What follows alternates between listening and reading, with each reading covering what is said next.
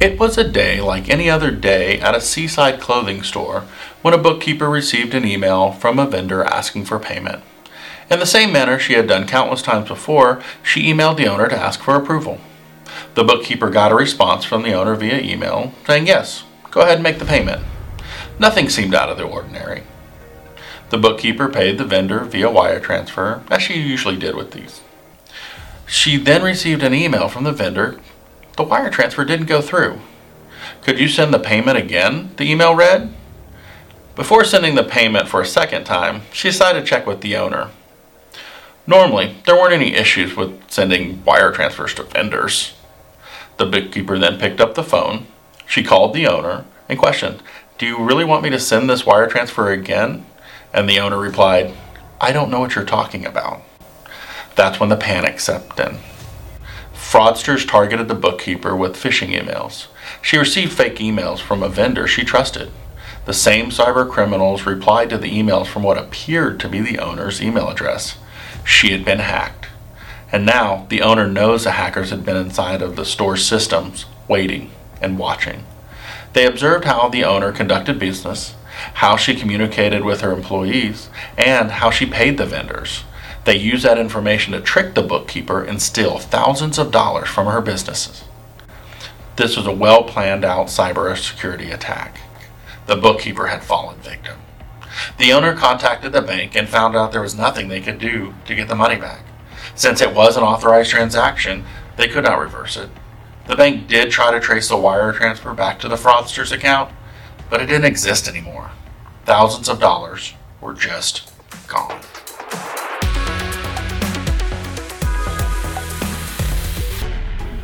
Welcome everybody to our first episode of One Step Beyond Cyber.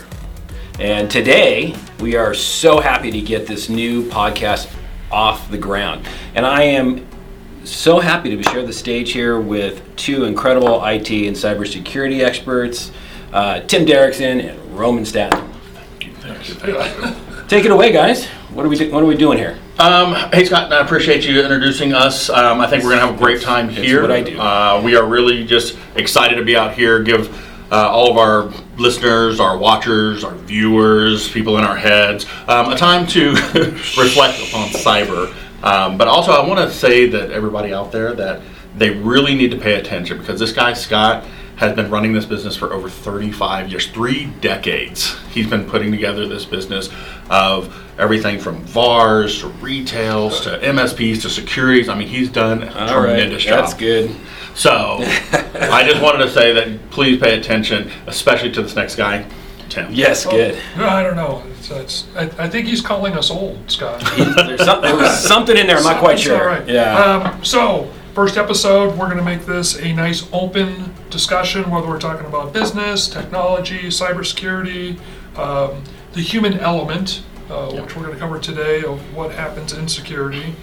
So, let's talk about the human factor when it comes to cybersecurity. Is that what we're talking about today? I think that's what we're talking about today. The human factor, so not Chat GBT? Not yet. That'll be the next Chat one. GBT, okay. So that's not human yet? Not yet. Okay. No, that'll be 100% of data breaches will be Chat GPT. Yes. Yeah. Okay. For the Verizon report of 2022, they haven't come out with 2023 yet. They're saying that 82% of all data breaches have a human element. 82? 82%, Yeah. which is actually lower than I thought it would be. I figured it'd be closer to 90, but it's interesting because everybody always really hits on us as the human being in any cyber environment, any work environment, because we click on things, we open up things, we misconfigure things. So they say we're the weakest point. But I would also say that we're also the strongest point when Absolutely. we start working with training, making sure we understand what we're doing in our environment, and having a good corporate culture that supports what we're doing within the environment. Wholeheartedly agree. I think that we, as people, since we are really more of staff in every company, we are the front line. Might be weak link, but we're front line. So kind of, Scott, since you've been running a business for a while now, when you're thinking of 3 decades, as we think of cybersecurity, why do you think that we start with like your employees? Why do you want to put that first? So, look, Tim's already mentioned probably the key point, so did you. So I'll just tag right on to it to look smart.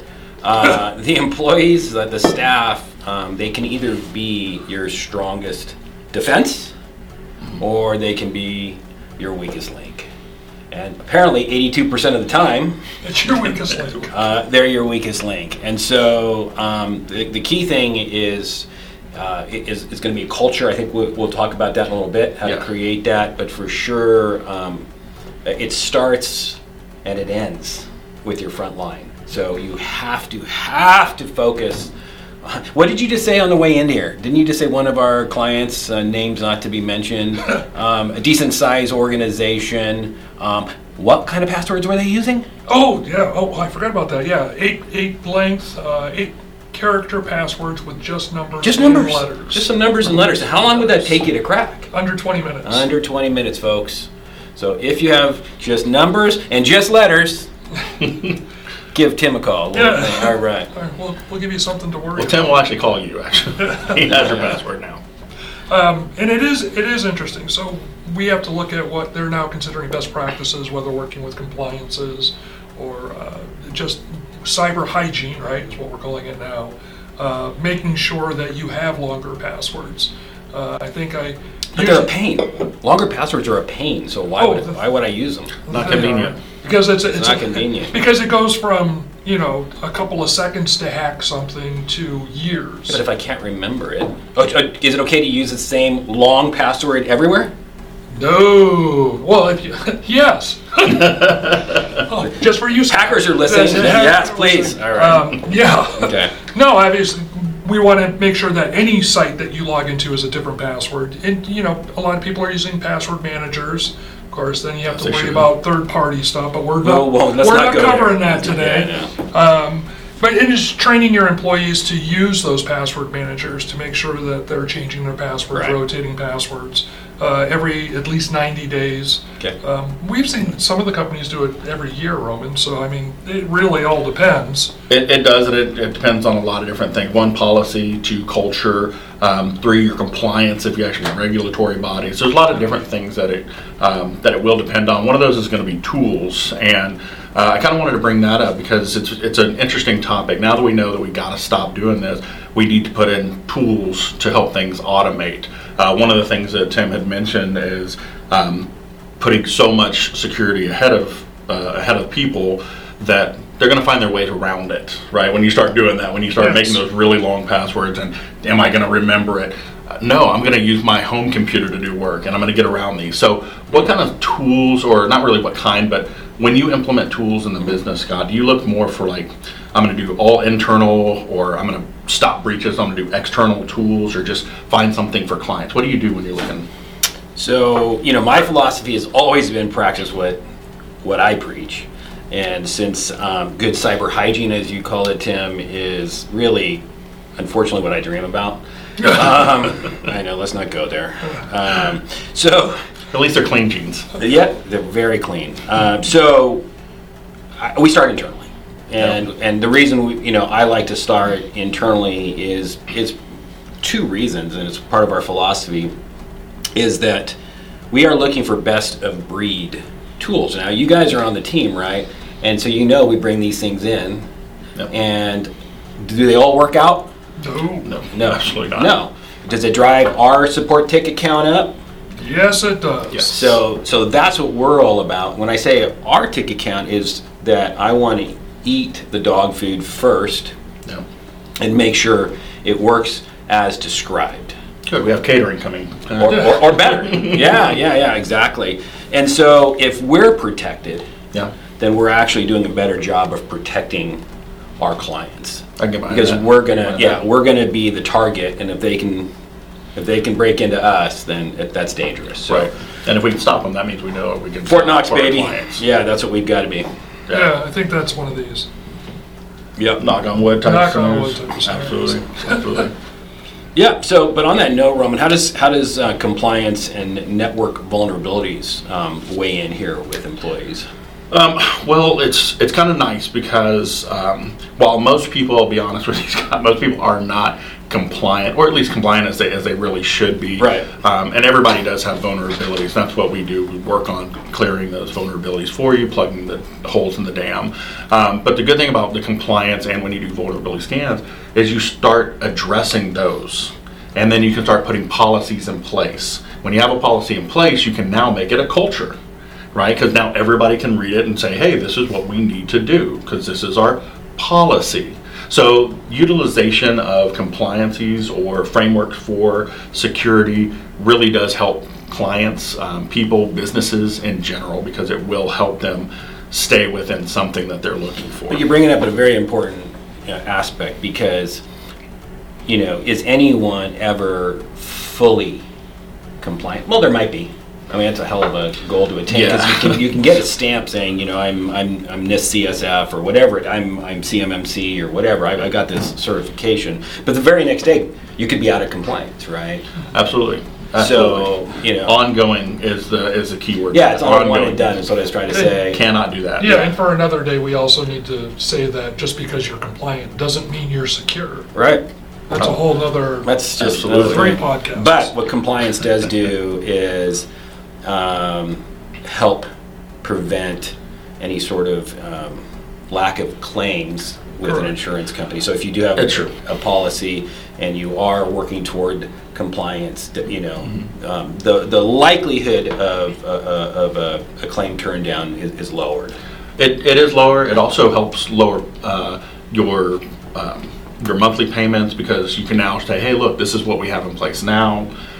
There are very few compliance police out there. There are some that are proactively coming after business, not in necessarily a bad way, but looking. It always comes after. Yeah, that's the police. But it always comes after is a big part of it. So, and that goes to artifacting, which is basically evidence for those out there. Evidence that on this day it is the way we said it was. It might have changed, but. Right. You have an audit trail. So again, security is a. We'll do a whole episode.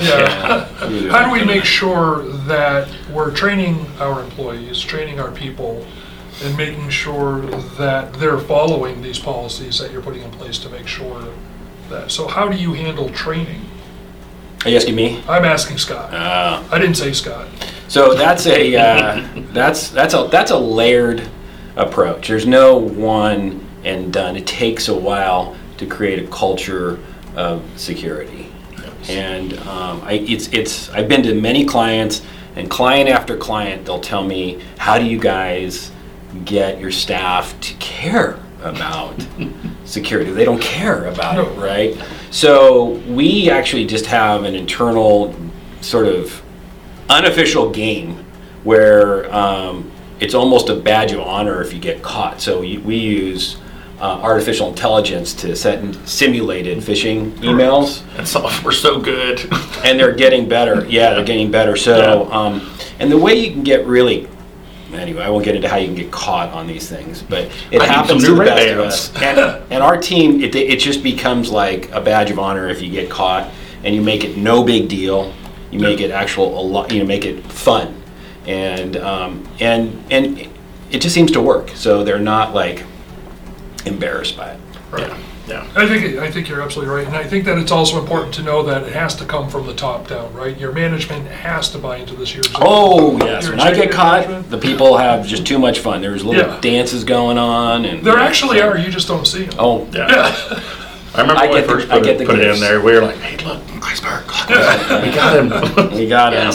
Yeah. Sorry. That's what you do. If management doesn't buy in, though, it's. If we watch and see that you don't care, which you do care, and that you're not doing the same things that we're doing when we get caught, it makes us look at it differently. Absolutely.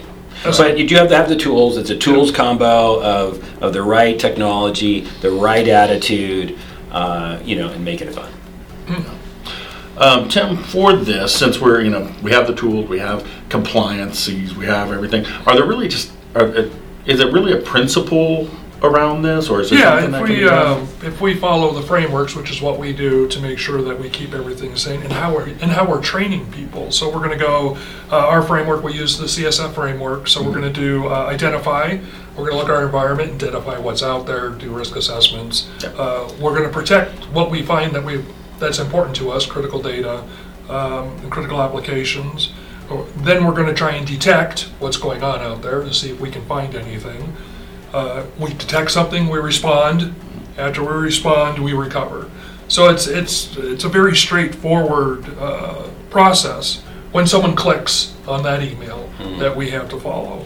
Yeah, I like the fact that it is kind of it is a 1 through 5 process. Like, you can't just start out with like, I'm just going to detect everything, because sure you can. However, there might be things that you haven't identified on the network that are actually causing the problem. Right. Or, because we do have a lot of people that will come in, I've been breached, or I've had an incident, or some sort of thing like that, and they expect us to start in the recover point. And Right. Say, well, I would love to. We're going to get there, but we have to start doing identify your whole network first, because we don't know where they came in. If you don't know where they came in, you might not stop them the next time. And if we're talking security in general, it might not be your network. It might be the front door. It might be the back door. It could be that someone let someone in. It could be someone came in when they weren't supposed to. Right. And they're using things. So information security in general, when we start talking even cybersecurity, has to do with the whole business. It's not just the network itself. Yeah, and it's incremental.